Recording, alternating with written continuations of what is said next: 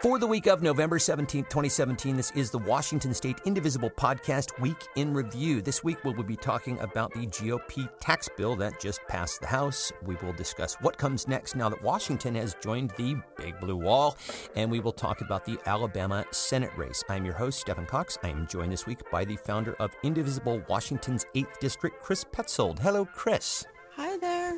And I'm also joined by Democratic Party Chair of Washington's 8th Congressional District, Josh Trupin. Hello, Josh. Hello. How are you? I'm good, brother. So, look, you guys, as I said, later in the show, we're going to break down the balance of power as it stands in Olympia, and we will talk about this special election in Alabama. And I specifically want to get both of your takes on what that election will mean either way for both Democrats and Republicans.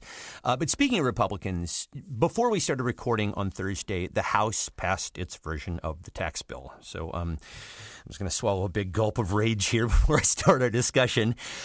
Whew. Okay, there we go. The Senate is now going to start working on its own version of the bill, and we learned earlier this week that they're going to roll a repeal of the individual mandate into their tax bill. So that means 13 million fewer people will have health insurance as a result. This is according to the CBO. Here in Washington, an estimated 290,000 people would lose coverage. Chris, I just want to start with you here. So back during the battle over the ACA, a lot of people felt that what was really happening was a tax cut for the wealthy disguised as repeal and replace. Does the Senate's action make that explicit in your mind now? Absolutely. I mean, the disguise has come off, and the real goal of all of this is blatantly obvious now. It's just horrible. Well, so right now, a lot of the focus is shifting to the Senate and working to get Republican defectors. Ron Johnson said that he is looking at not supporting the Senate bill, at least. He said he won't support it in its current form. Susan Collins of Maine is soft. John McCain, Lisa Murkowski also expressing misgivings. Josh, what are some of the ways that the Democrats are planning on pushing back against this bill? Well, one of the things I would say about that is that we've had consistent pressure from groups like Indivisible and Not One Penny, making sure that a lot of the things in the tax bill, the ACA repeal, have actually been in sunlight, where in the past we've not really had the same sort of discussion of how these bills affect every individual. And that has left it in the past to basically the default story that Republicans have tried to sell with it. As a party, what we can do is, we stood firm today in the House. We can whip our own votes in Congress, make sure that there's no wiggle room, and help to analyze and publicize the facts within the bill. But still, a lot of the pressure has to come from grassroots groups, and it has to come from constituents who are tearing up the phones and emails and letters, at least until someone like Congressman Riker just turns the phones off before the vote. I think that happened this morning. Yeah. That's what I heard, yeah. Well, Chris, you happen to be a constituent and a grassroots leader. So what's next for Indivisible as the Senate takes up the bill? Are members going to be pressuring senators to slow down business like they did with Trump Care? What's the plan? Yeah, so we, being in a blue state with Patty Murray and Maria Cantwell, we have, we're in a better position than a lot of the states out there that have completely GOP representation. But yes, we're going to be asking our senators to stand strong, slow down everything. There's just tremendous pressure on Congress to get this thing passed by the end of the year. And so we're going to try everything we can to slow it down for as long as possible. Well, so here's a larger question for both of you. I'm wondering if the Republicans have kind of painted themselves into a corner here with this. I should mention that in addition to repealing the individual mandate, the CBO also announced that the Senate version of the tax bill will slash Medicare by $25 billion in 2018 alone. So what we talked about last week with the social safety net programs getting cut as a result of the $1.5 trillion deficit, turns out that's definitely going to happen, and it's going to happen right away. So this becomes a big liability, I think. Are Republicans in trouble with this? In other words, if they lose, they're going to be in trouble with their donors, and we know that. If they win, Republicans in blue states who voted for this bill will likely lose their jobs over the SALT deduction repeal, and it also becomes a liability for members who voted for it in the Senate, whose population relies on things like Medicaid. Josh, we'll start with you. How do you see it? Well, first of all, going in the way back machine, people might remember how those Bush tax cuts really turbocharged the economy leading into 2008, 2009. But what I saw today, House Republicans were on the floor cheering as they voted to take away your parents' Medicare, pay for literally for private jets. They voted to borrow $1.5 trillion from China to cut taxes on private jets. And, it doesn't matter if your representative seems like a nice guy. These are the actions of a group that's basically sociopathic. The Republican Party right now is a sociopath. I can't say enough about everything in here. This bill was written for Trump. They're repealing the estate tax. They are reducing the tax rate on pass-through businesses. They still haven't explained how they're paying for the Iraq war. And I think that, as you mentioned, the SALT, the state and local tax deduction, is a really big issue in a lot of areas, especially as we saw California, New York, and New Jersey. I don't know if you can tell from my accent, but I grew up in the New York area. I had to pay federal, state, and local income taxes, but we got a deduction from the federal taxes. And the fact that they voted to repeal that today is just an absolute ticking time bomb for the Republicans, especially when, voters in those states open up their next, tax bill and are reminded that they're losing hundreds and thousands of dollars. And it's interesting that all the Republicans, except for Walter Jones from North Carolina, all the ones who voted against the bill today were in New York, New Jersey, or California, and that includes some really conservative House members like Darrell Issa, Dana Rohrabacher, and my former representative Pete King, who I cannot say enough about. The other thing to note is this tax bill passed by 22 votes. It wasn't like the ACA repeal.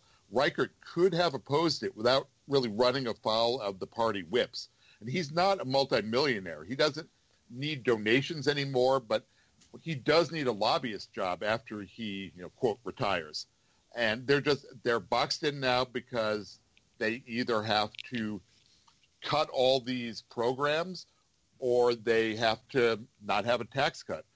And they have to go one way or the other, and they're going the way of their donors. Well, so Chris, any thoughts on that? I mean, are Republicans potentially in trouble here if they pass it or if they don't? I think so. I mean, with their donors, they're definitely in trouble if they don't pass it. And if they do, with our constituent action of shining the sunlight on this thing, they're going to be in trouble with their constituents. So I think that, yes, they definitely are in trouble either way. My heart, breaks for the families who are about to be hit by this with all the uncertainty and the expense and the cuts to Medicare that will happen if this goes through. And I can't imagine that it's going to be good for the Republicans as all of this sort of comes to fruition, going into long about a year from now. November 2018 is when everyone's going to start to feel the impact. So, yeah, I think they're in trouble. Well, so speaking of that, I'm wondering how that is going to play for GOP districts here in the state. As we were just talking about Dave Reichert, and, he's retiring, so his rather predictable vote in favor of the bill won't have any consequences for him, although it certainly will for the state. Chris, talk a little bit about how your group has been holding Reichert accountable. I mean, I imagine it's difficult to hold somebody accountable who is retiring. Well, you could say that, but, the fact is, He's our congressman still. He still represents us, or he's supposed to. He works for us for another year now. And so you're damn right we can hold him accountable. I think everyone is just absolutely on fire about how he screwed us today. So yeah, we're going to hold him accountable. We're making our voices heard through social media, and we're calling his office. So this morning when all of this was ready to go down, people were getting bounce backs to emails. His mailbox was full, voicemails were full. And going forward, we're going to be tying him to the GOP. So as we go into elections, we're going to say, look at what Reichert and people like him in the GOP will do for the people of Washington's 8th district. Well, and so let's talk about some of the other GOP Congress people in Washington. Josh, as you mentioned, blue states get hurt by this bill, and Washington is very much a high-earning blue state. Do you see Republicans like Cathy McMorris Rodgers, who was a huge cheerleader for this bill, but also Dan Newhouse, Jamie Herrera Butler, potentially experiencing a backlash over this thing if it becomes law and hurts constituents here? I think that no Republican should feel safe right now, especially after what we've consistently seen from them in this Congress. And we have credible candidates in both the 5th and the 3rd. And I think that that's going to be making incumbents sweat somewhat. Down in the 3rd, we have Dorothy Gasquet, who has been running a good issues-based campaign. Out against Cathy McMuffin Rodgers, we have Lisa Brown. I've never heard that before. That's very funny. Well, we have Lisa Brown, who used to be the majority leader in the Washington State Senate and was the chancellor of Washington State University. She's running against Cathy, and we're looking at this race. This race is starting to feel a lot like 1994 when Tom Foley was unseated out there in a wave election, basically because the view was that he had been around too long and he had lost touch with his district. In addition, the Democrats are setting up more statewide organization than we've ever had. So people in those areas will know that they're not alone as Democrats. We ran a couple candidates out in the 7th LD, and they ran pretty strong campaigns. They did better. I should mention that the Democrats haven't fielded candidates in the 7th LD for the past 2 election cycles, right? So it's kind of a new ballgame. Right, and every Democrat we can turn out and make them feel energized, even if we don't win that LD, all those voters will help us at a congressional level. Yeah. And at a statewide level. And let's not, if I could add, so let's talk about the priorities of this Republican Congress, especially in the House. So, their big thing was to take down Obamacare and take away health care for millions of Americans. Their second biggest priority is this tax scam to give, money to millionaires and billionaires in the top 1%. Meanwhile, what exactly have they done about passing some common sense gun law legislation, working on the Children's Health Program CHIP, or doing anything about the Dreamers that have been left out to dry by Trump?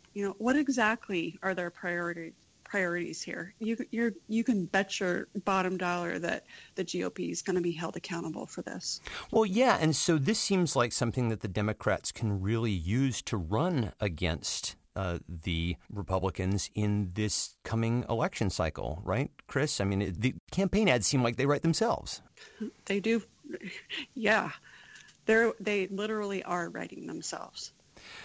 All right. So, and I should also mention, Josh, since you mentioned Lisa Brown, she will be on our show in a couple weeks. So we'll be very interested to talk with her and get an idea of the kind of campaign that she's planning on running in 2018, and to talk a little bit about the politics and how they're potentially changing out in the 5th Congressional District. So stay tuned for that. So this week, Republican candidate in the 45th Legislative District, Jen Younglee England, conceded, meaning that Monica Dingra will officially be going to Olympia, and the State House will now be blue. This along with the governorship. Yay! And, of course, both senators are Democrats as well. So the question then becomes, what does all this mean for this state? Naturally, progressives and Democrats in the state are absolutely relieved to put Washington as a state out of the GOP column in the GOP's drive to have enough red states to call a constitutional convention. But beyond that, a lot is unknown. So, Josh, we're going to lean on you a little bit here. It is a narrow margin that the Democrats now control. Can you give us an idea of what the balance of power will look like in Olympia now? Substantively, how does this change things? Well, I don't think that we should expect huge changes in 2018 because the margin is so thin right now. I foresee the state legislature doing some stuff better. There will be a bit less blockage going on. And I think that the 2018 elections will help us expand the margin we have. We've had big wave years before, both nationally and in Washington. But the only thing harder than building a supermajority is holding one together, as we found. And there's some big ticket items I would love to see. Whole Washington is a great group, and they're working on universal health care as a ballot item for 2018. If we could bring something like that to Washington, or even better yet, have a Pacific healthcare compact that covers 50 million residents in California, Washington, and Oregon, we could start to bypass some of the daily grind of worrying about what Republicans are going to do next with their health care in Congress and the White House. Looking at this session, what's interesting is that the work of government just will keep going on, and the various agencies and counties and so on across the state have a lot of smaller budget items that we may have been waiting for as we wait to break the logjam. And so there are a few interesting things that they will talk about in their legislative priorities. So the Office of the Insurance Commissioner, for instance, is looking to do a balanced billing protection act in the coming session. And that's going to protect consumers from being billed for services they got in an emergency room or inpatient surgery from out-of-network providers when the patient doesn't have any control over who provided their medical service. So you're not suddenly hit with out-of-network charges when you're unconscious in an ER. Nice. And, the Board of Ed is looking for more special education funding, and they want to increase the safety net account funding. And it goes down to, Port of Seattle wants to get Route 518 into SeaTac Airport improved.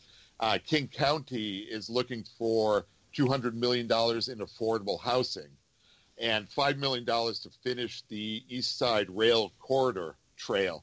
So there are a lot of things we can really start to build a basis of good government, again, now that we have Democrats at all levels, and have something to show for our efforts as we go into 2018, increase our margins.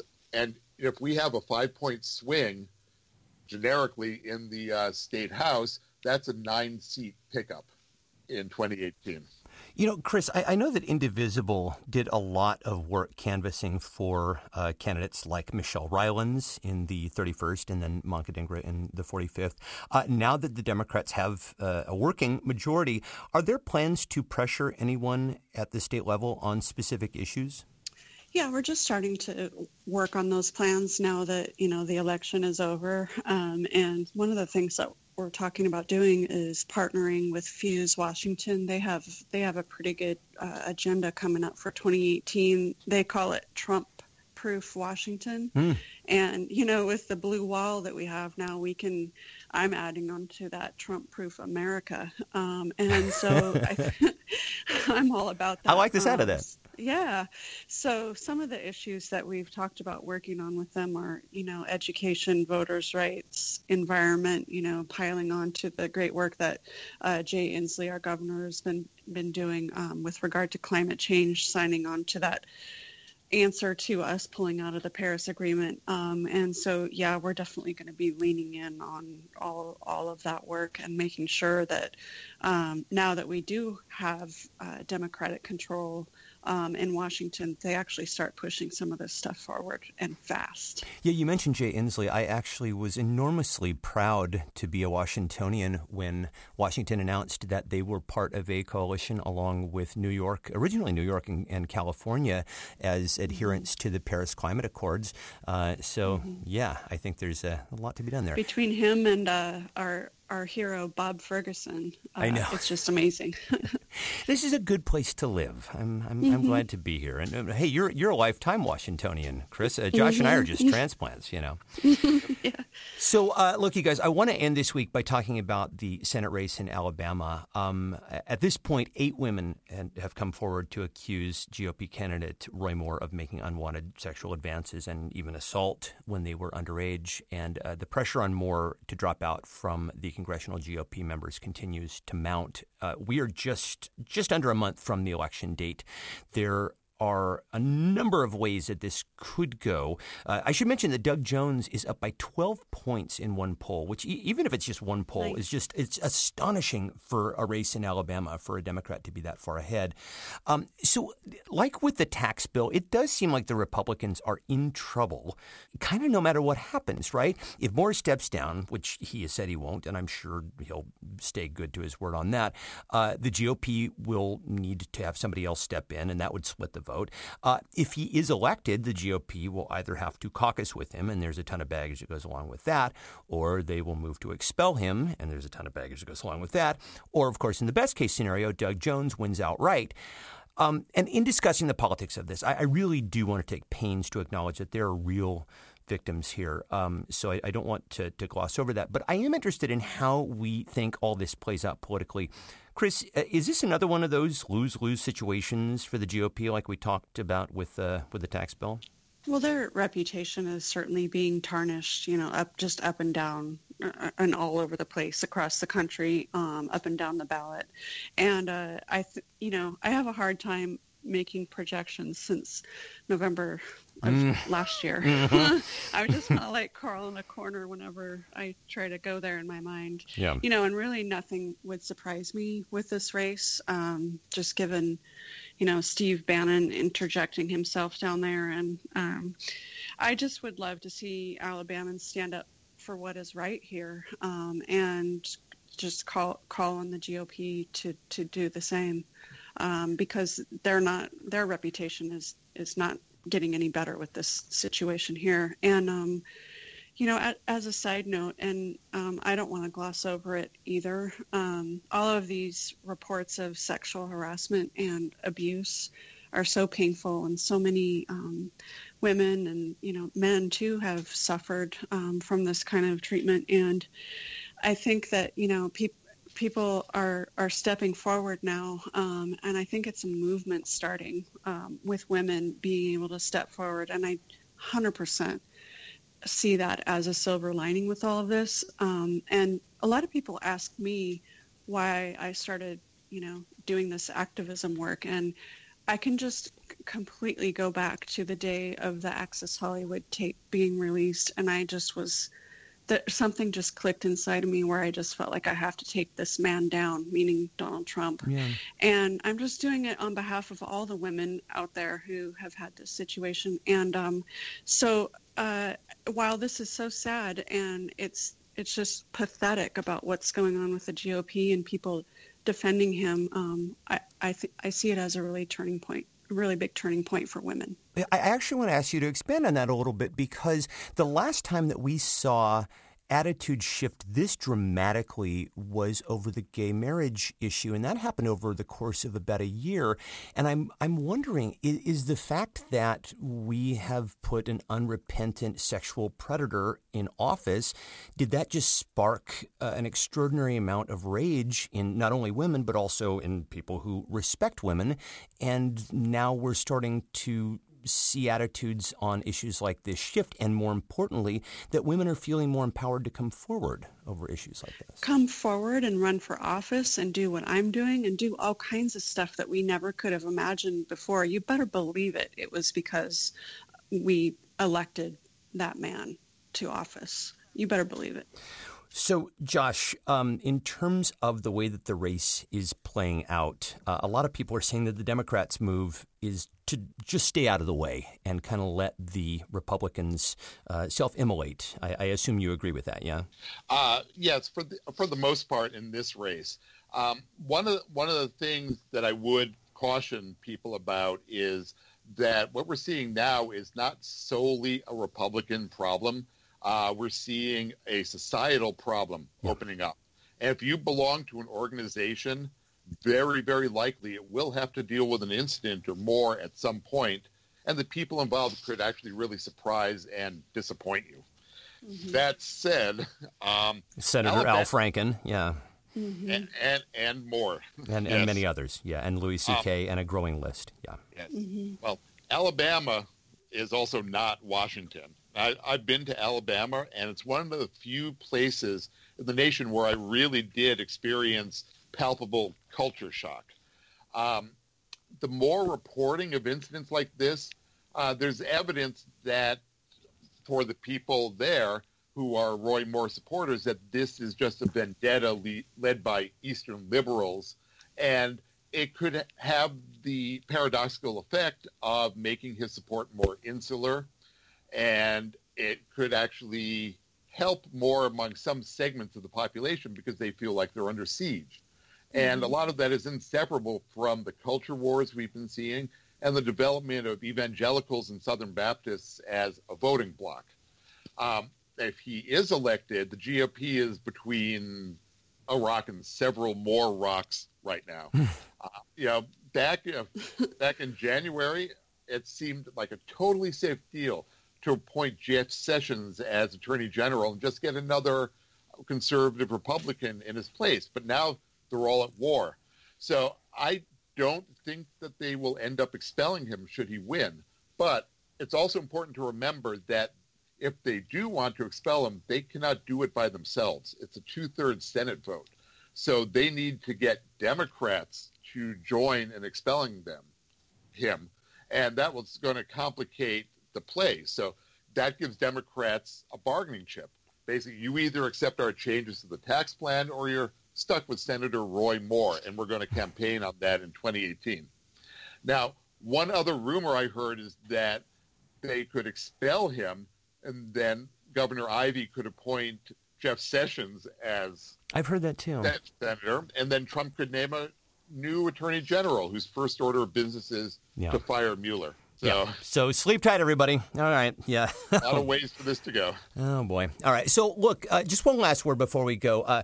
We have been reflecting on 1 year after Trump, and we touched on this a little bit last week. But, Chris, you asked your Indivisible members one thing that they didn't know BT or before Trump. My answer was, embarrassingly, that I did not know the name of my representative. Chris, what didn't you know BT?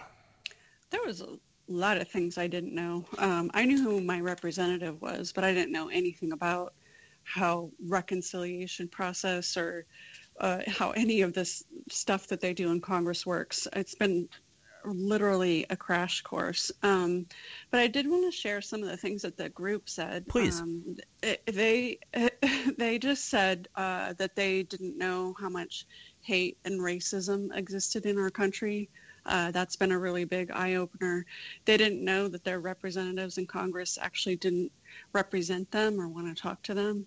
And a lot of people felt that they didn't know that there were so many great people to connect with and be friends with and share this hard time with. So there's a lot that we've learned this year. That's another real silver lining is that, and I think we mentioned this last week, that the election of somebody so awful could result in so many of us coming together. Oh, Josh, you have been in politics for quite some time, so I'm acutely curious to know what you didn't know, BT. Well, what I have discovered is that there is no such thing as peak wingnut. And because there was a theory during Bush's administration that we were approaching something called peak wingnut, which is the point where Republicans would go so crazy that they would end up breaking the party and adults would come in. They would start to become more reasonable. And a lot of people thought that when Sarah Palin was nominated in 2008, that represented peak wingnut, but blew right through that. Then we thought maybe Trump in 2016 could be peak wingnut and the adults would show up. So it turns out that we're not living in David Brooks's fantasy world, and there's no such thing as peak wingnut. We are now in the age of infinite wingnut. Oh, God. But it's got to end at some point. Good Lord. All right. Well, on that happy note, we will call it a day for This Week in Review for the week of November 9th, 2017. As always, everybody, if you want to learn more about the show, head over to indivisiblepodcast.org and do subscribe while you're there. The email address is indivisiblepodcast@gmail.com, and the Twitter handle is @indivisiblepod. The Washington State Indivisible Podcast is a production of Get Creative, Inc. The executive producer is Aaron Albanese. Thank you, Chris Petzold. Thank you. And thank you, Josh Trupin. Thank you so much. And thanks, as always, to everybody for listening. We'll see you guys next time. Bye.